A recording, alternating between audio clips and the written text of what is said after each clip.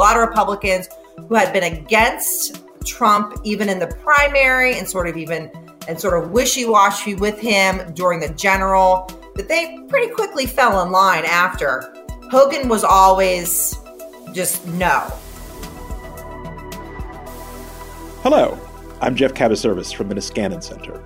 Welcome to the Vital Center podcast, where we try to sort through the problems of the muddled, moderate majority of Americans, drawing upon history, biography, and current events. And I'm delighted to be joined today by Mileah Kromer. She is an associate professor of political science at Goucher College, where she is director of the Sarah T. Hughes Center for Politics. In that capacity, she oversees the Goucher College poll, which measures the opinions of Maryland residents and voters on important policy, social, and economic issues.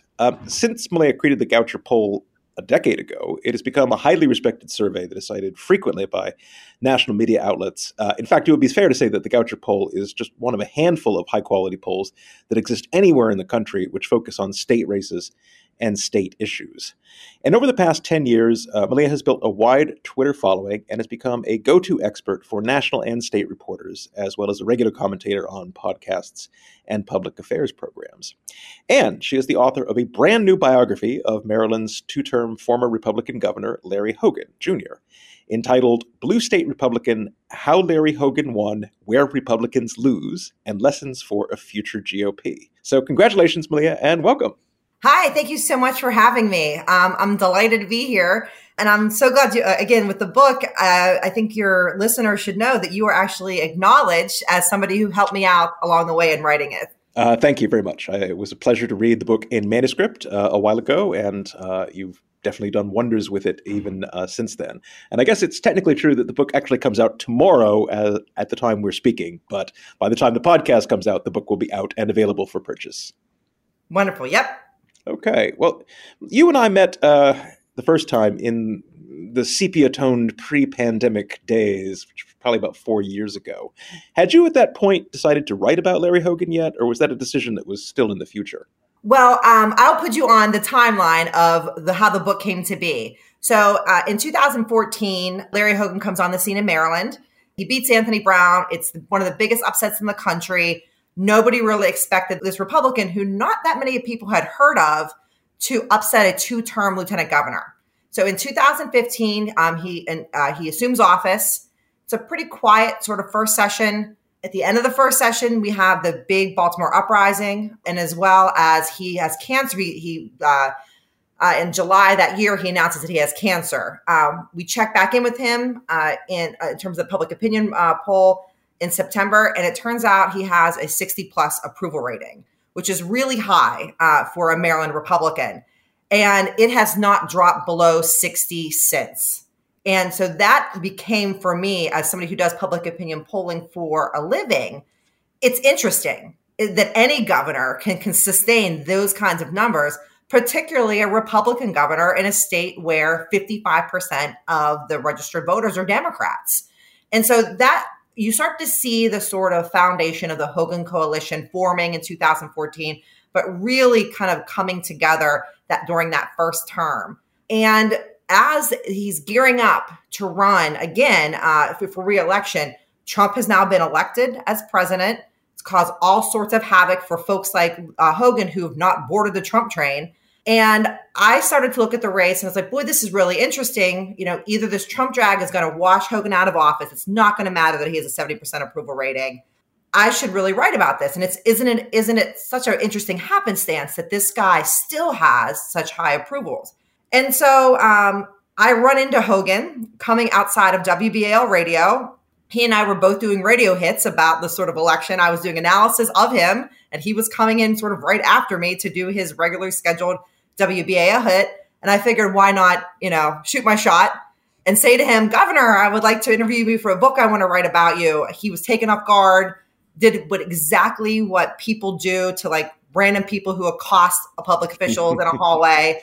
He has a staffer give a business card to me and sends me on my way. And then fast forward a couple months later, the whole election happens, he wins. And then folks like the Niskanen Center start to pay a little bit of attention to Larry Hogan. And you invited him to Starting Over, I think the center right after Trump was the event you invited him to. I ran that conference and I don't even remember the title of it. So I'm very impressed that you remember that. Yes. And I was like, well, you know what? I'm going to go down and I'm going to go to this conference and it was free. So I appreciate that in a Scannon Center. You're welcome. I took the train down and I was, it was pretty exciting. I got to see people that I had only read about. Like I saw Bill Kristol was there. So that was an excitement for me. I was like, oh, wow, I see him all the time in the news. And so I listened to Hogan give his speech. It sounded very familiar to me. I've heard the speech a million times about sort of moderation and building a coalition. And that's why I decided that when I decided, I was like, I'm going to reach out to these folks. Like, the people in the Scannon Center seem to get what Hogan's trying to do here. And that's how you and I met. And then it was, you were gracious and allowed me to come down to the Scannon Center and sit in some of the meetings of the Concerned.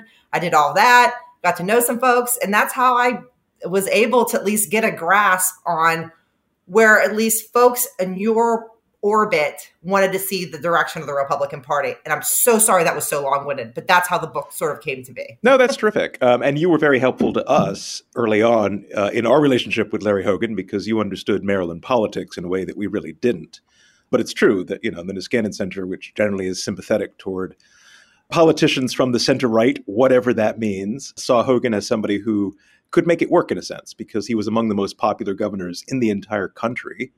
And somebody who seemed to actually have a coherent governing program, which, again, a lot of Republicans did not. And I particularly remember, going to lunch with him on one occasion in the governor's house in Annapolis, which was quite interesting. He was a very reserved guy in person in that setting in comparison to his more extroverted public persona.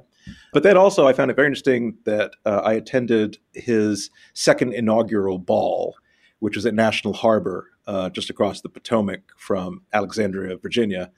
And he stood there on stage with his purple surfboard, which he, was his prop to show that he was surfing the blue wave as a Republican. But what was fascinating was that on stage was his South Korean-born wife, Yumi, their Asian-American daughters, and Boyd Rutherford, his running mate, who's African-American, and his family. And it was probably the most diverse group of people on any Republican stage in that entire evening anywhere in the country. And that was also something that was interesting about Larry Hogan.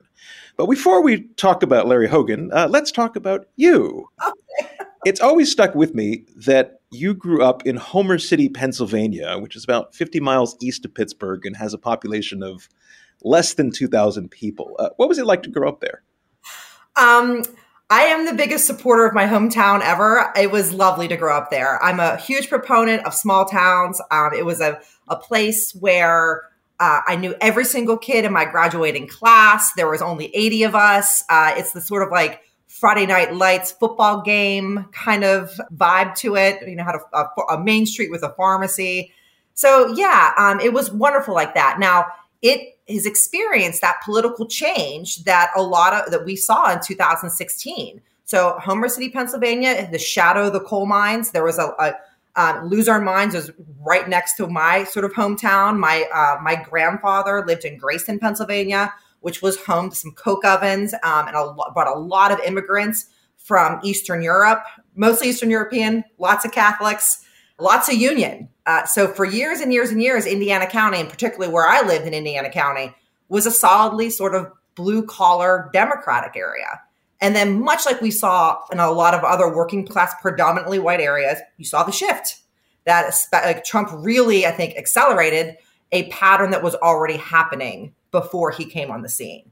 And so that's like in terms of the politics of my hometown is, we were, union sort of blue collar Democrats, but my town where I grew up is very, very, I think, representative of the changes we've seen in blue collar areas throughout the country.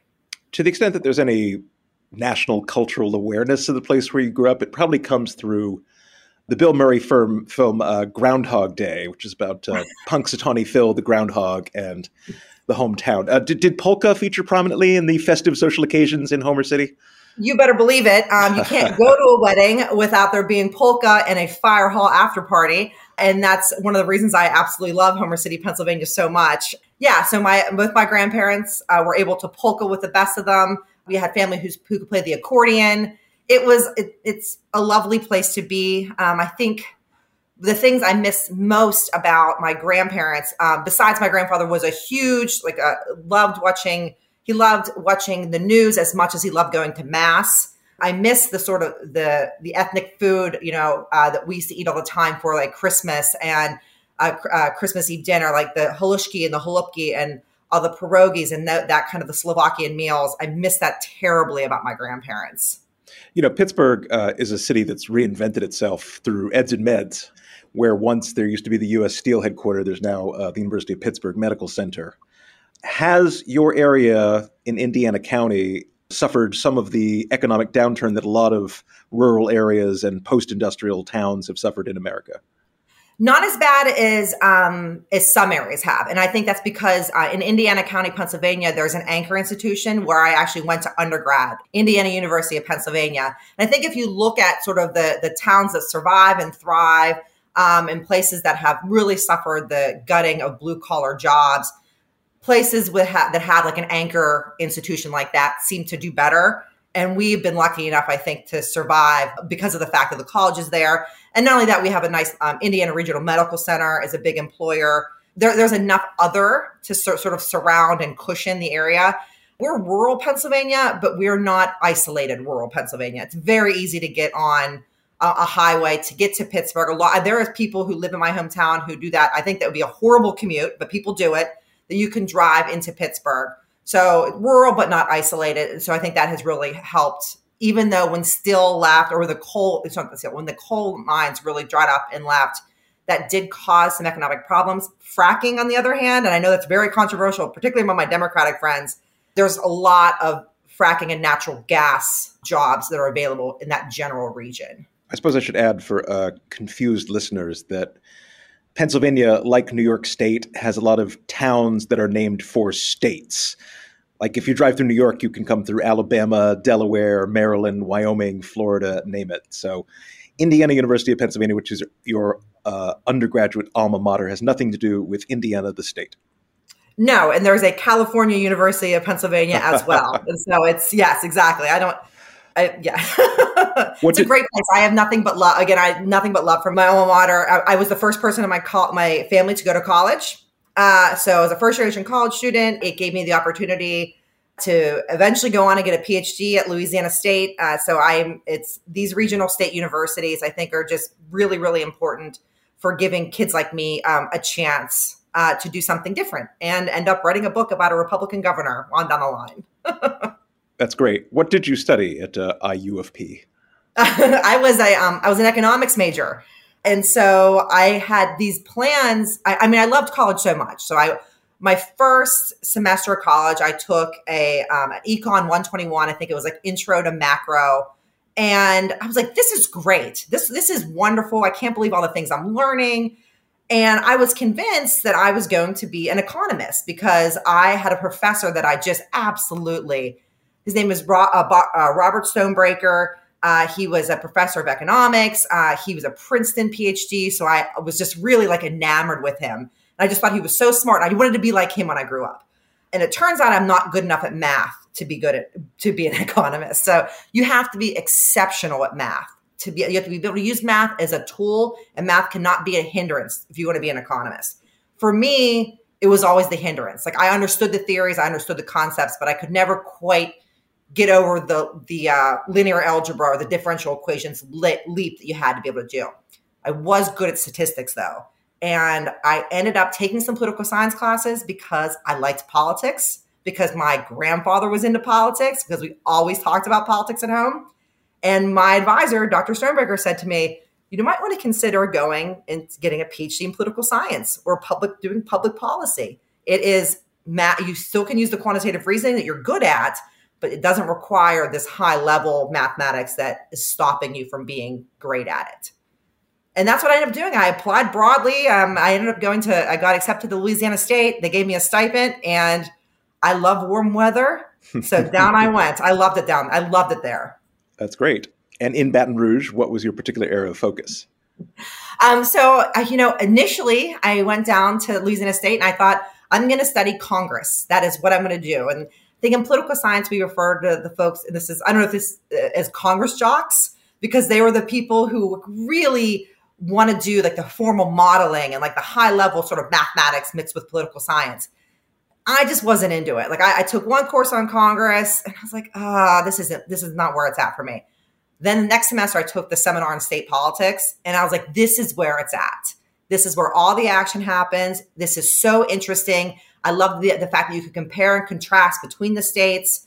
And I just really liked the fact that how close state governments were to the people. It just didn't feel removed. It was like, these are like random people that you could see on the weekend, and they were part-time. They were working this job part-time and then showing up to the local fair and shaking hands and fixing roads and fixing potholes and doing these types of things. And I just fell in love with it.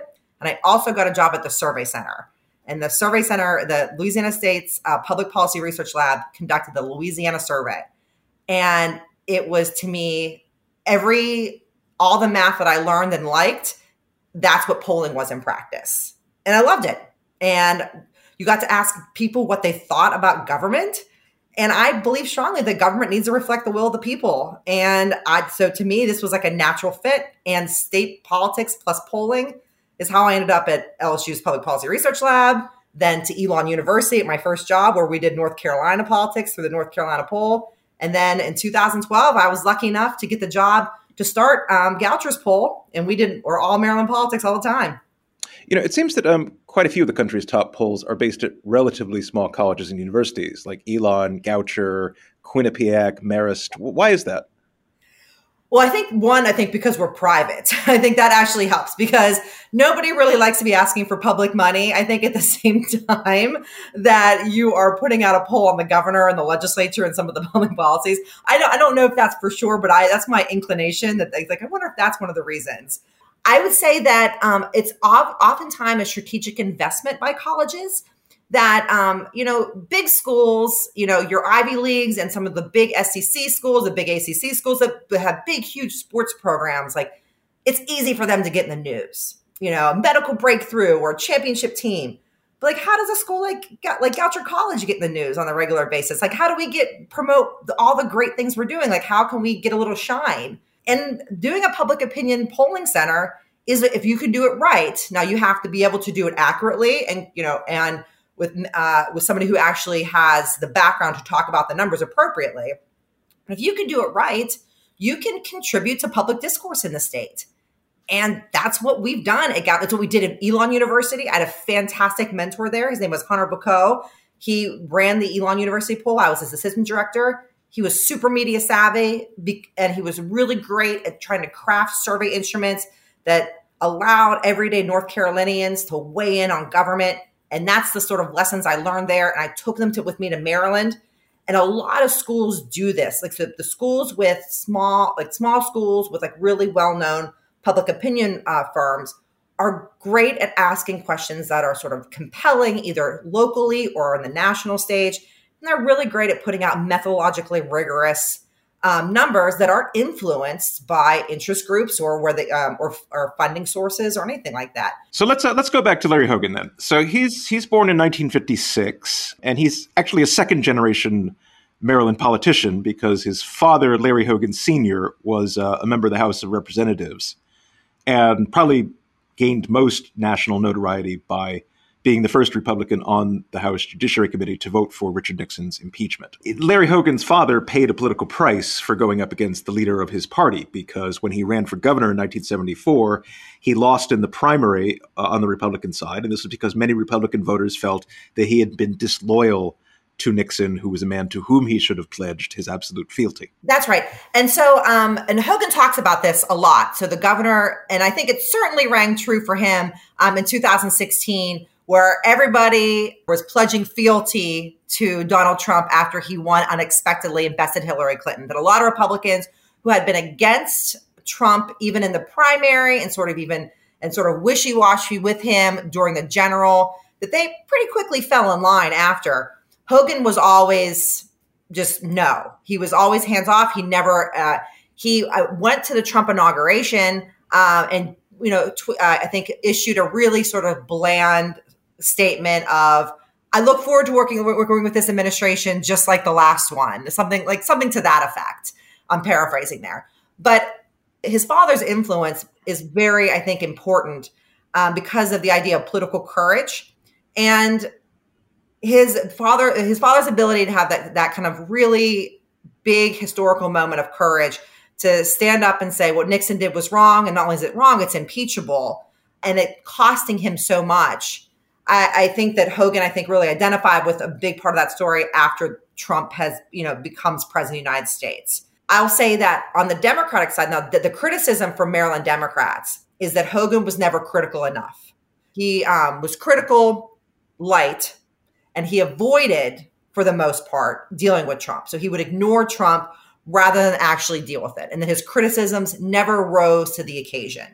And I think that that's just a matter of perspective, who you think is right. If you think that Larry Hogan, it was enough that he was a Republican and criticized the leader of his party, or if you think at this point in American history that he should have been as critical as the Democrats in Maryland were at the time. That's, I think, again, that's not the perception. So Larry Hogan Jr. does not work his way up the political ladder. He's a developer for most of his early career. But then in 2011, he starts an organization with another co-founder called Change Maryland, which is a response to the taxations that Democratic Governor Martin O'Malley had levied in the wake of the 2008 Great Recession. That's right. And I think where Change Maryland is interesting is not just because it becomes this finally a Republican oppositional voice that's actually starting to kind of catch on and be able to needle the O'Malley administration. Because again, Martin O'Malley was certainly a rising star in the Democratic Party. I know that a lot of people point to 2016 and his inability to really make any traction in the Democratic primary. But in Maryland, he was, for a better part of a decade, was a rock star. He was the main event. Anyway, he'd been their mayor of Baltimore before he became governor. He was mayor of Baltimore. He was a young mayor of Baltimore. He introduced things like City Stat, and he was looked as somebody who was on the vanguard of reform for the city. And he's a really charismatic guy, too. So Hogan had found a way to finally needle the guy through Change Maryland. And where it becomes interesting is in the larger picture of Republican politics nationally at that time. So that is 2011 is right after that big 2010 Tea Party year.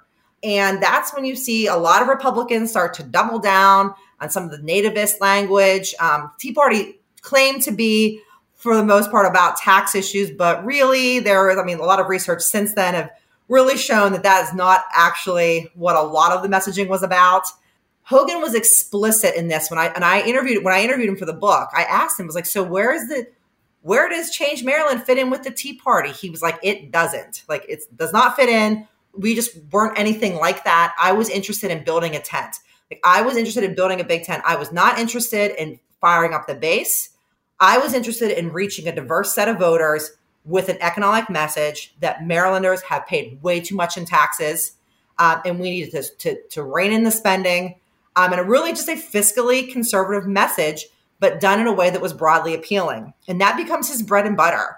That is the messaging that helped him win in 2014, and it helped him win again in 2018, and helped him build because people can rally behind that.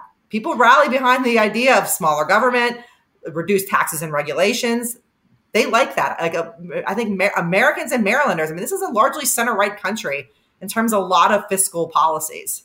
And, you quoted Hogan at one point as saying the Republican Party should be unabashedly pro-business. Yes. And to me, Change Maryland and his subsequent approach to governing really is rooted more in the traditional conception of the Republican Party as a pro-business party. And yes, lowering taxes from what is perceived to be an excessive level is part of that. But the business community actually requires a lot of other things that aren't all about small government, so to speak. Generally speaking, they tend to support infrastructure improvements, better schools, a lot of things of that sort. So that is probably the biggest criticism of the Hogan years, particularly from Democrats. So Maryland, the Baltimore region, was ready for the red line. They went through a bunch of bidding processes. They had received a guarantee of a large sum of federal money to start to build this project, this east to west rail line in Baltimore. Hogan nixes it within the first year of office.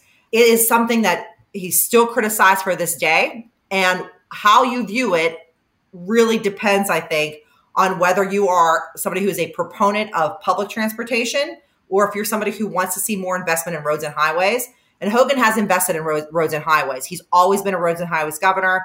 And so you're right. We talk about part of the open for business sort of mantra that he really tried to lean into was about building up, not so much with the urban center of Baltimore with public transportation, but more so with trying to reinvest and reallocate that money to bolster other parts of the state. I think it's worth pointing out that one of Hogan's early allies, as he's running for governor for the first time in 2014, is Chris Christie, the Republican governor of New Jersey, who I think at that time was also head of the Republican Governors Association.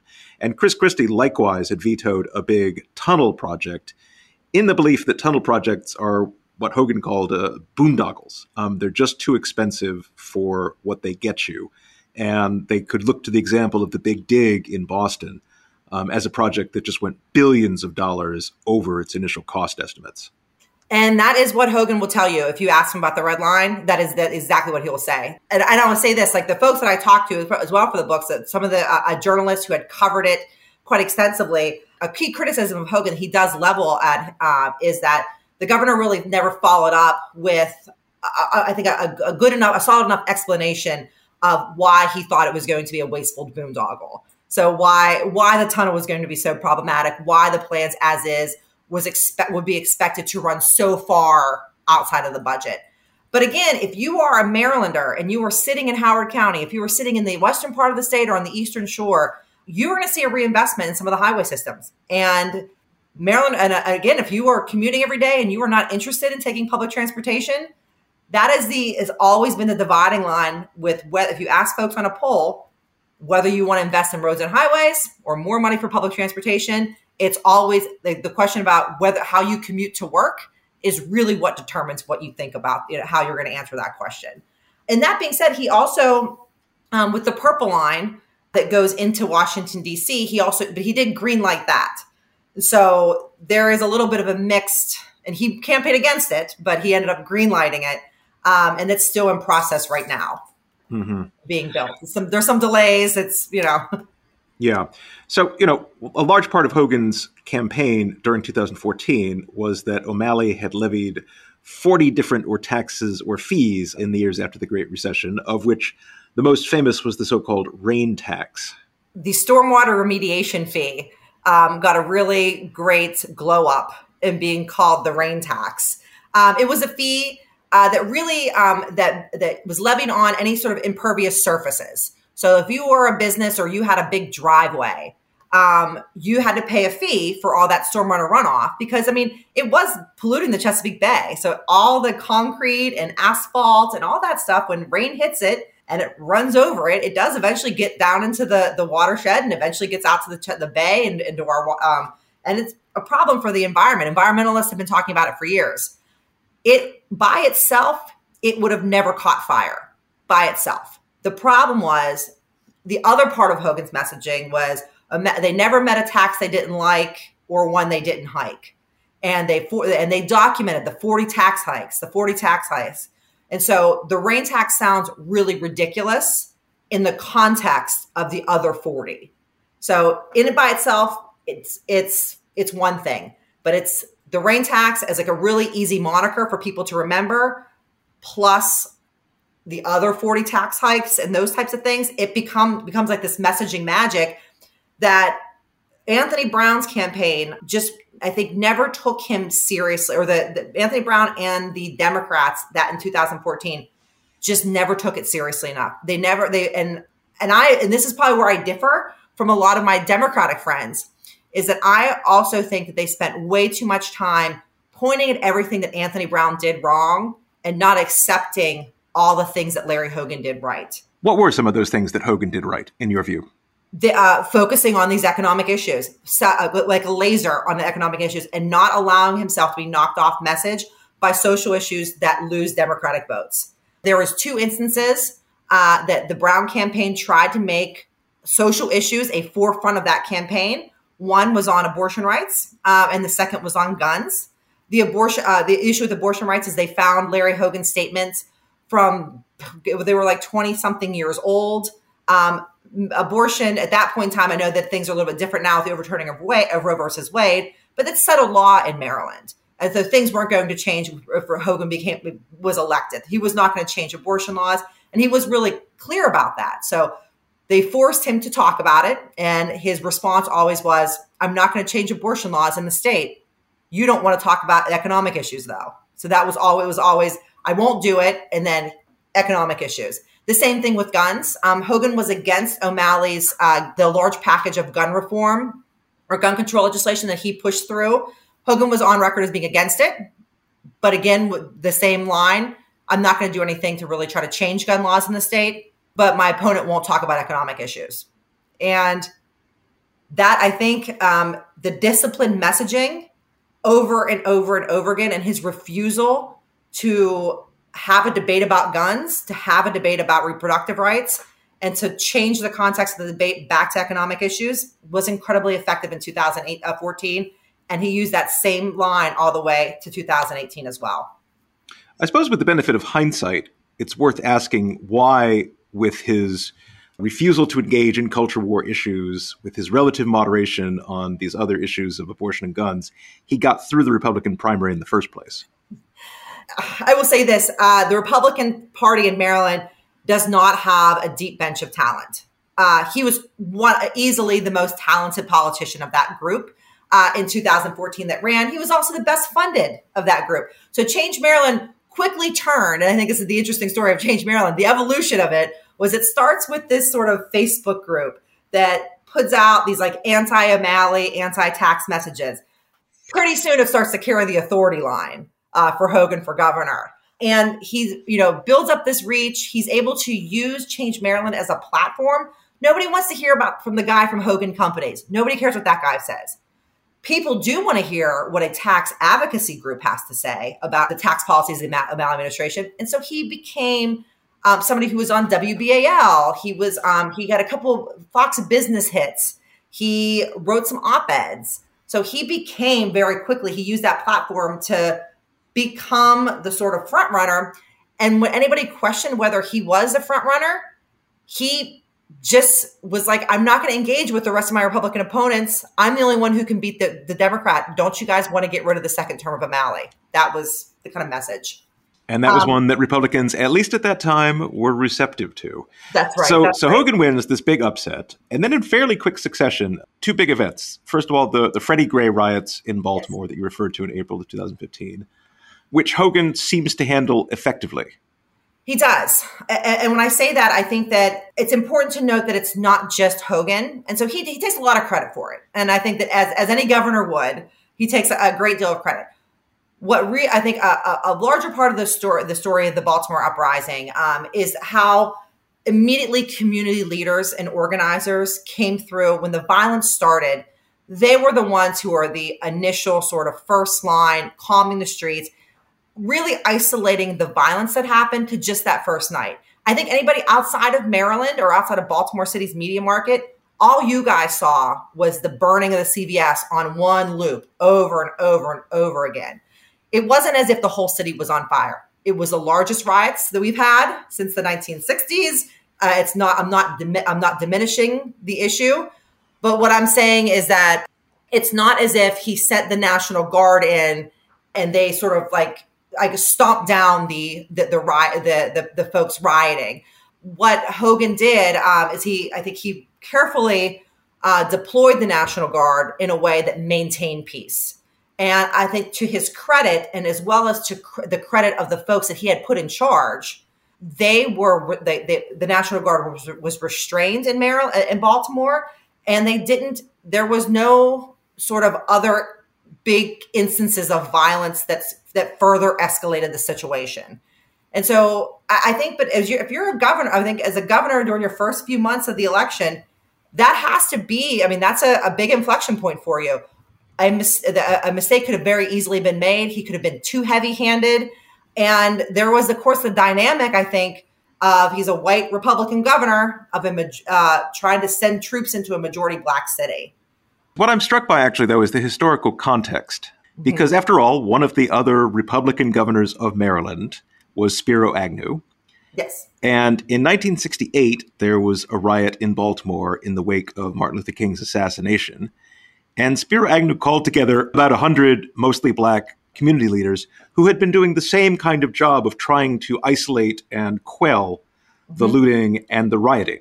And Spiro Agnew saw this as an opportunity to raise his national profile as a populist by dressing down these community leaders and claiming that they were siding with the rioters and that they were against the police and that they ran from law and order. And it was disgraceful, but it worked. That was what got him named Richard Nixon's vice president. Whereas Hogan, in the same situation, understands that these are the people who are keeping the peace. He holds his tongue, at the very least, and helps out where he can.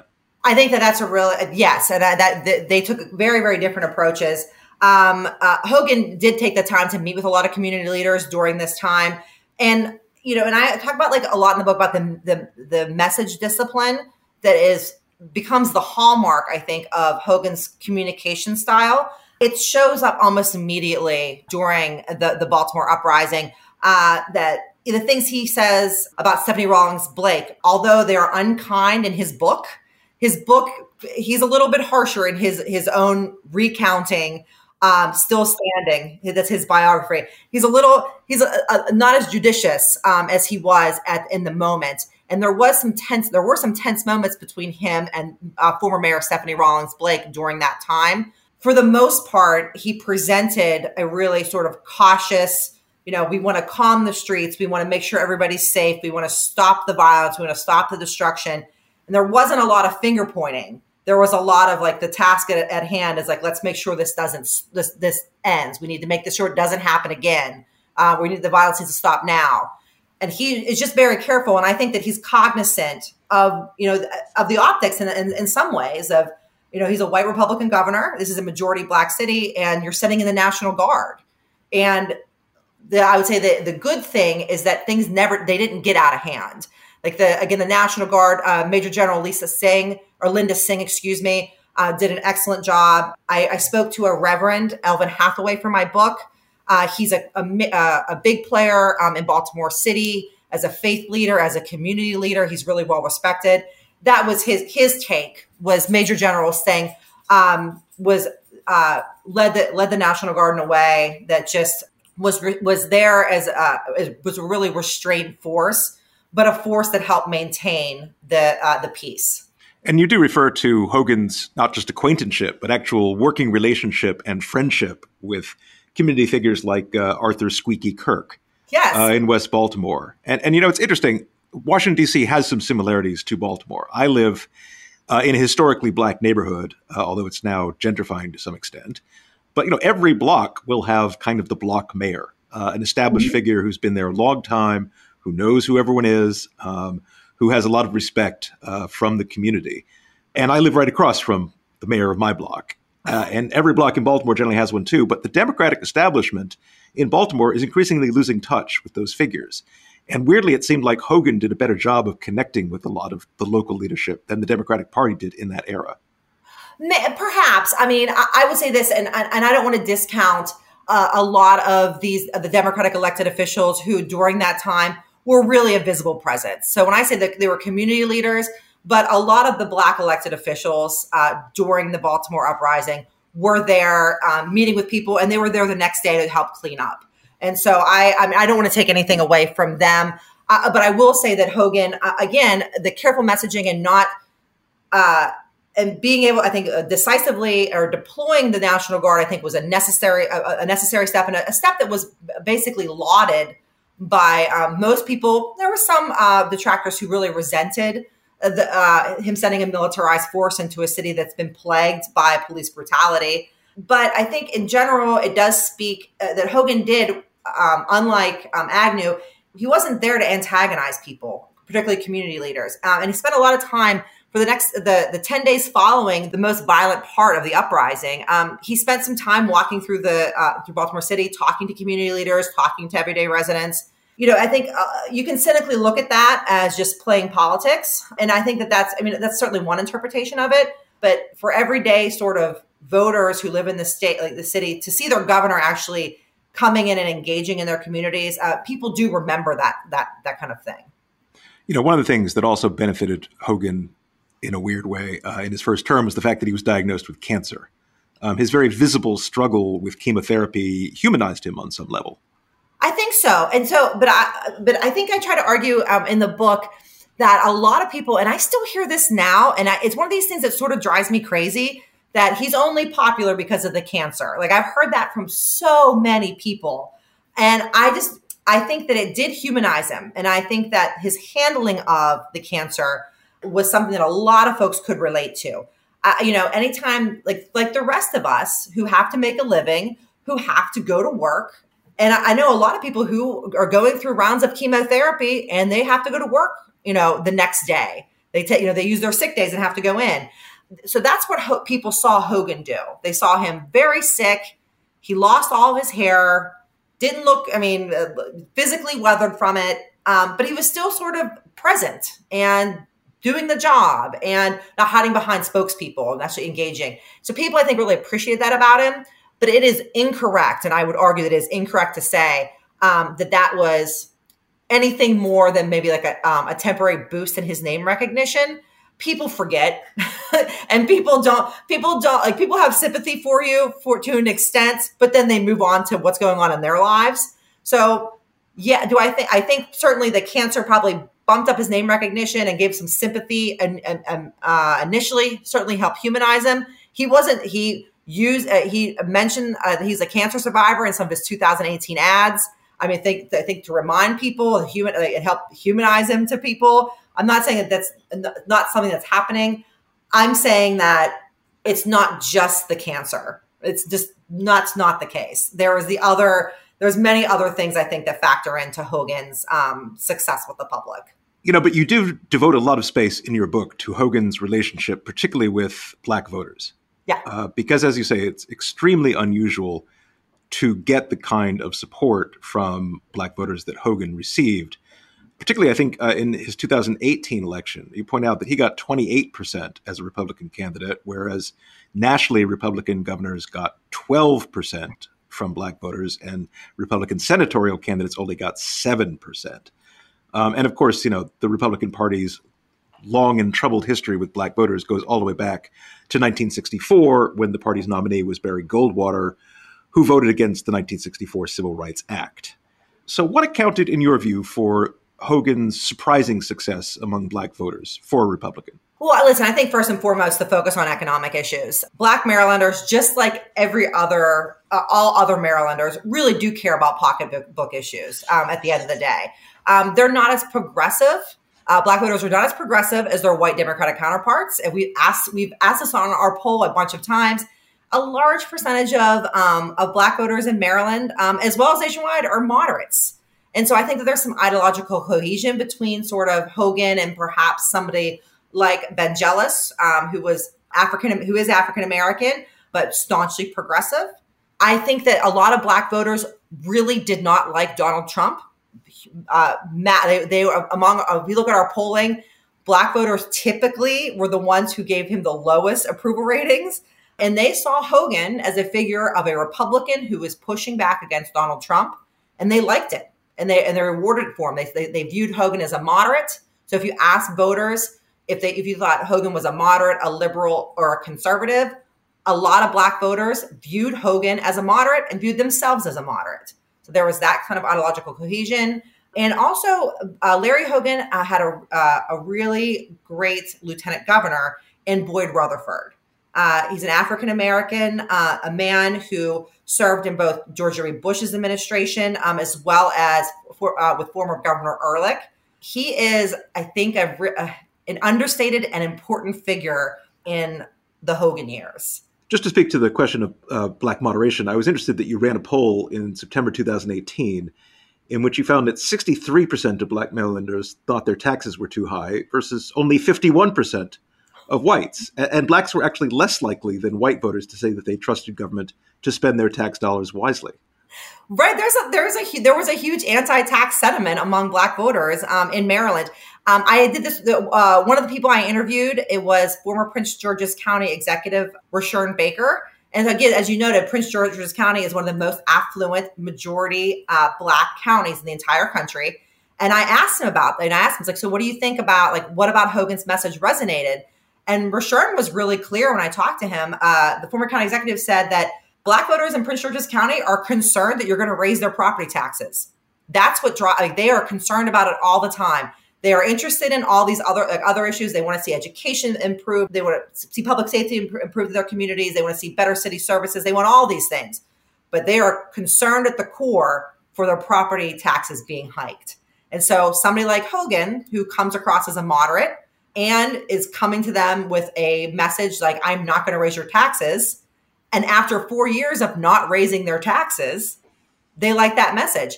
Ben Jealous was never able to explain to voters how his progressive policies were going to translate into how to actually pay for them. And Hogan's campaign needled them excessively on that issue, like too extreme for Maryland. Reckless, hey, big spender, reckless spending over and over and over again. And people heard that. Black voters heard that, and they rewarded Hogan for it. But you can't underestimate, I think, the role that Boyd Rutherford played. This is true. At the same time, it is remarkable that a Republican candidate can defeat a former president of the NAACP with almost a third of the Black vote. And, I mentioned that Hogan in person, when I met him, very serious, professional, reserved. But I also saw him at some kind of campaign event at Camden Yards, where he was in a largely Black crowd. There was a lot of beer in the air, and he's this kind of sweaty fire plug of a guy just pressing the flesh in a really physical, intimate way with a largely Black crowd. And it was hard to picture a lot of other Republican politicians going into that crowd with that kind of gusto. And I think that kind of conveyed an authenticity that might have appealed to a Black audience. Yeah, there was so one of the other Black elected officials I interviewed, and this was somebody who was certainly not ideologically aligned with Hogan. She was a big Jealous supporter. This is State Senator Jill Carter. She's an institution in Baltimore City. She comes from a long line of civil rights leaders. Jill Carter basically said that Larry Hogan had the ability to not come off as uncomfortable around Black people, that a lot of white politicians that she knows cannot do that. That there's you could just tell there's a level of discomfort, and that Hogan had the sort of ability to come off like he was some regular guy who made $50,000 a year. That was her quote. I thought it was really smart and funny, but it's true. So Hogan's a millionaire. He's Hogan Companies is. He talks about a small business, but I mean, I guess small business is in the eye of the beholder. What you actually think is a small business. Hogan Companies is not a small business. They've done $2 billion worth of business. Yeah, it's I would not call it a small business. I would call the dry cleaner at the end of my block a small business, but it's in the eye of the beholder. But I guess in comparison to Amazon, it is a small business. I think that's a really good point that Jill Carter brought up, and it's and you saw firsthand is that there is a retail politics sort of acumen that Hogan has. And that helped him tremendously. And his campaign, and when I interviewed a lot of the folks from the campaign, they basically had the opinion that we were not going to just campaign in areas where Republicans typically, quote unquote, would have a chance of winning. So the whiter parts of Baltimore County, the whiter parts of Howard County, that they were going to chip in to Jealous's margins everywhere they could.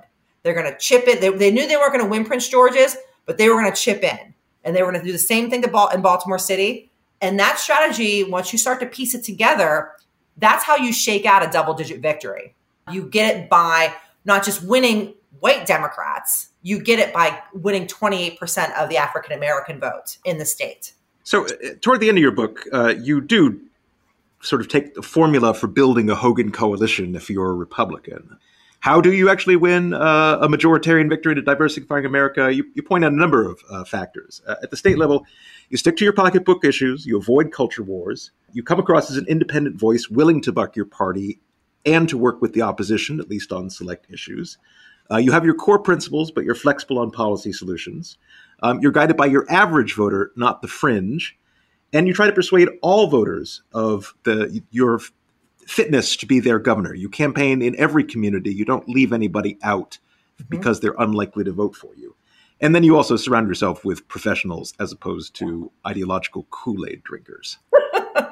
Yeah, I think that's right. And listen, I think maybe that's the part of the book that I wish I would have had time, or I wish I would have leaned into more, is talking more about the staffers that surrounded Hogan, because I think that there's such a huge part of the story. Hogan is only good as the staff that has surrounded him. He is a pugnacious guy by nature. Like, he is somebody I think that has a natural inclination who would like to hit back, who would like to, to get into a little bit of a political back and forth. But his staff has helped him maintain that message discipline that has allowed him to look like the grown-up in the room, especially as a contrast to Donald Trump. Go ahead. You also mentioned that Hogan actually is very prickly with the press, and yet he and the people around him don't do the stupid thing, which would be to freeze out the press or ban a particular reporter from any kind of interactions. So that was one of the biggest moments of the Ehrlich administration when you knew things weren't going to go well, is he ends up banning 2 Baltimore Sun reporters for what he deemed to be unfavorable coverage. Now, again, I think that some Republicans would argue that it was unfavorable coverage, that it was sort of hack journalism, and all that. It doesn't matter. The Baltimore Sun was the biggest player at that time. The Sun and the Post had the largest state house press corps at the time, and you can't ban the Baltimore Sun from covering your administration. You just can't do it. And it made Ehrlich, I think, look petty to the Democratic voters in which he would have had to win a second term. Hogan's prickly with the press. He cannot.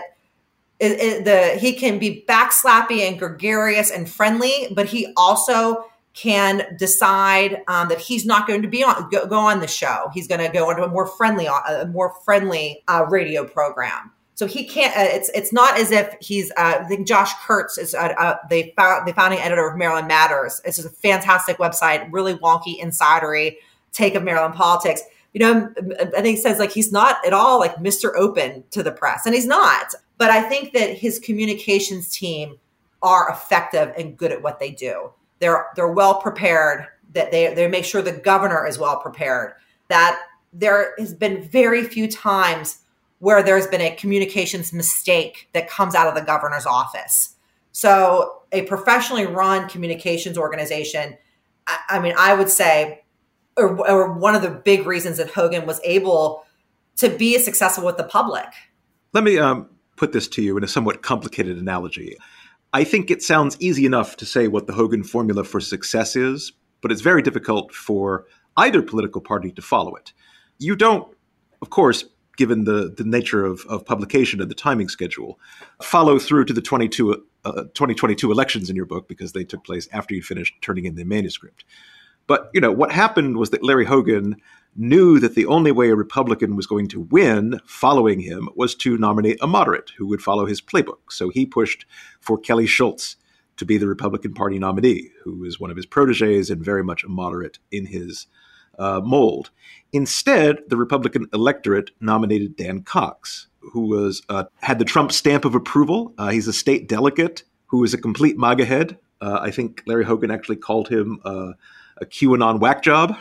Mm-hmm. And he made no attempt to do any part of the Hogan thing. He demonized the press. He wouldn't reach out to communities outside of the right-wing bubble.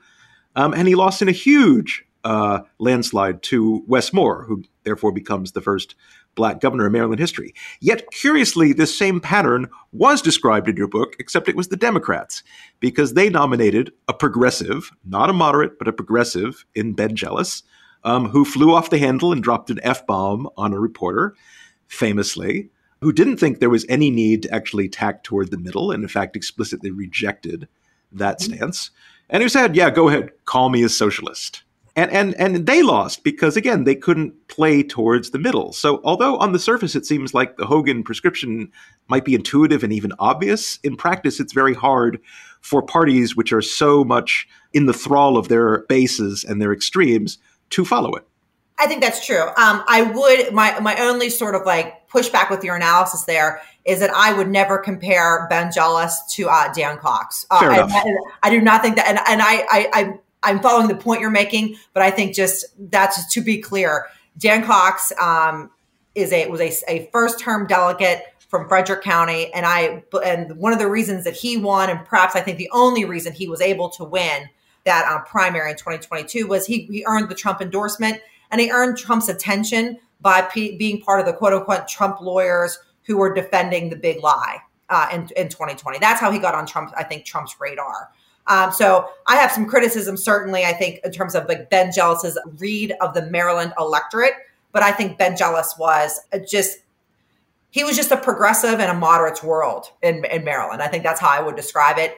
Dan Cox, on the other hand, frankly, held some policy positions or just general positions that were just not factually based. Yeah, and it's interesting that the Massachusetts Republican Party chose to go the same direction by nominating a MAGA candidate to succeed Charlie Baker, and then losing big time to the Democrats and giving up the state. It is, it's, to me, I think, looking at it just from as an outsider's perspective, or somebody who has, studied Maryland politics now for the better part of 10 years, it is wild to me that they had a Republican governor who sustained a 65 to 70% approval rating, and then Republicans washed their hands of it, and instead of voting for his sort of pick nominee, they decided to go with somebody who was, for me, what I knew about the Maryland electorate, I saw the writing on the wall immediately that the second Dan Cox got nominated, it was always a question of how much, instead of whether. So how much was he going to lose by versus whether he was going to lose.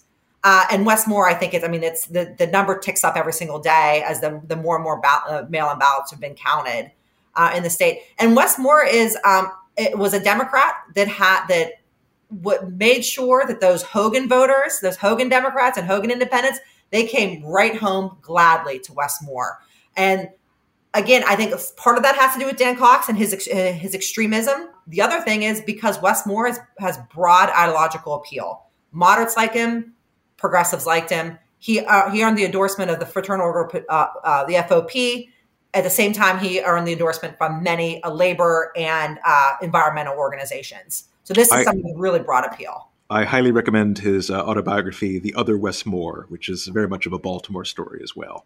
As a final question then, Mileah, what kind of a future does Larry Hogan have in the Republican Party, in Republican politics more generally?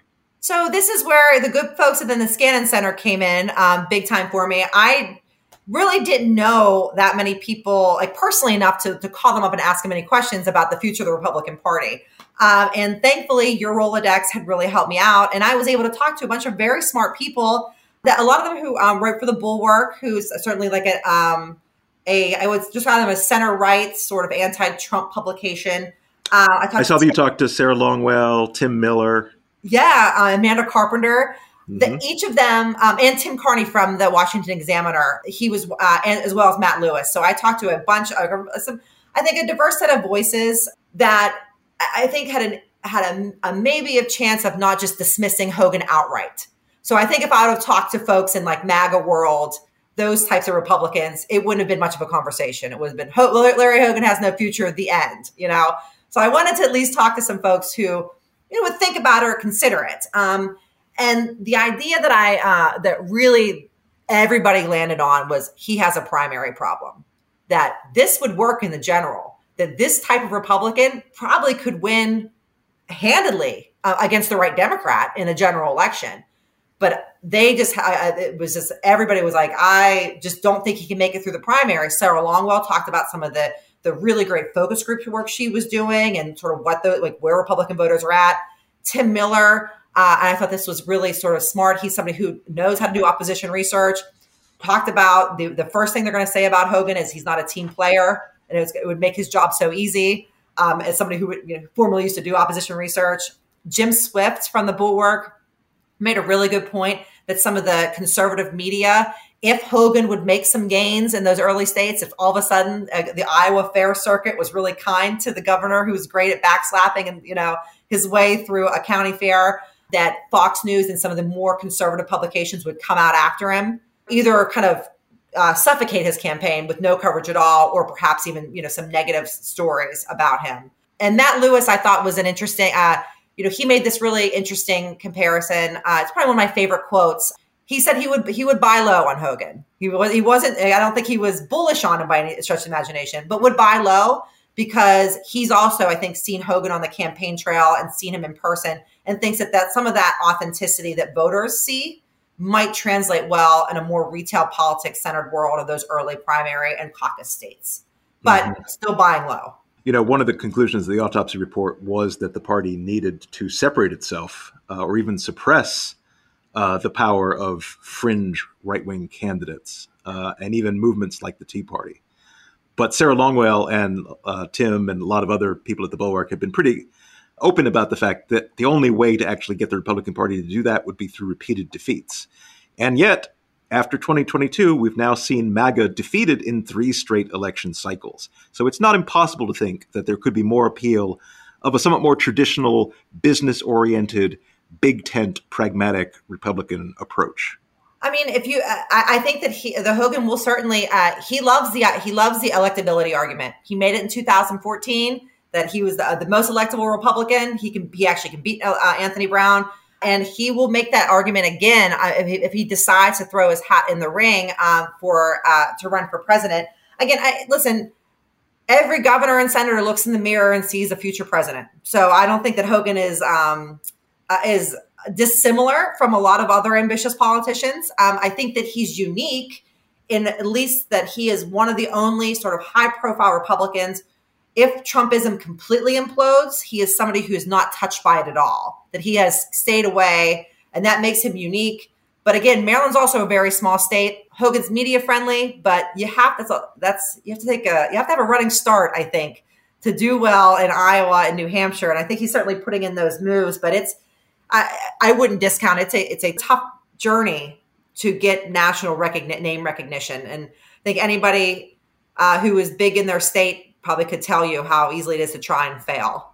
Well, Mileah Kromer, thank you so much for joining me today, and congratulations on your new book, thank you so much. Blue State Republican, How Larry Hogan Won Where Republicans Lose, and Lessons for a Future GOP. Thanks again, Mileah. Thank you. And thank you all for listening to the Vital Center podcast. Please subscribe and rate us on your preferred podcasting platform. And if you have any questions, comments, or other responses, please include them along with your rating or send us an email at contact@niskanancenter.org. Thanks as always to our technical director, Christy Eshelman, our sound engineer, Ray Ingenieri, and the Niskanen Center in Washington, D.C.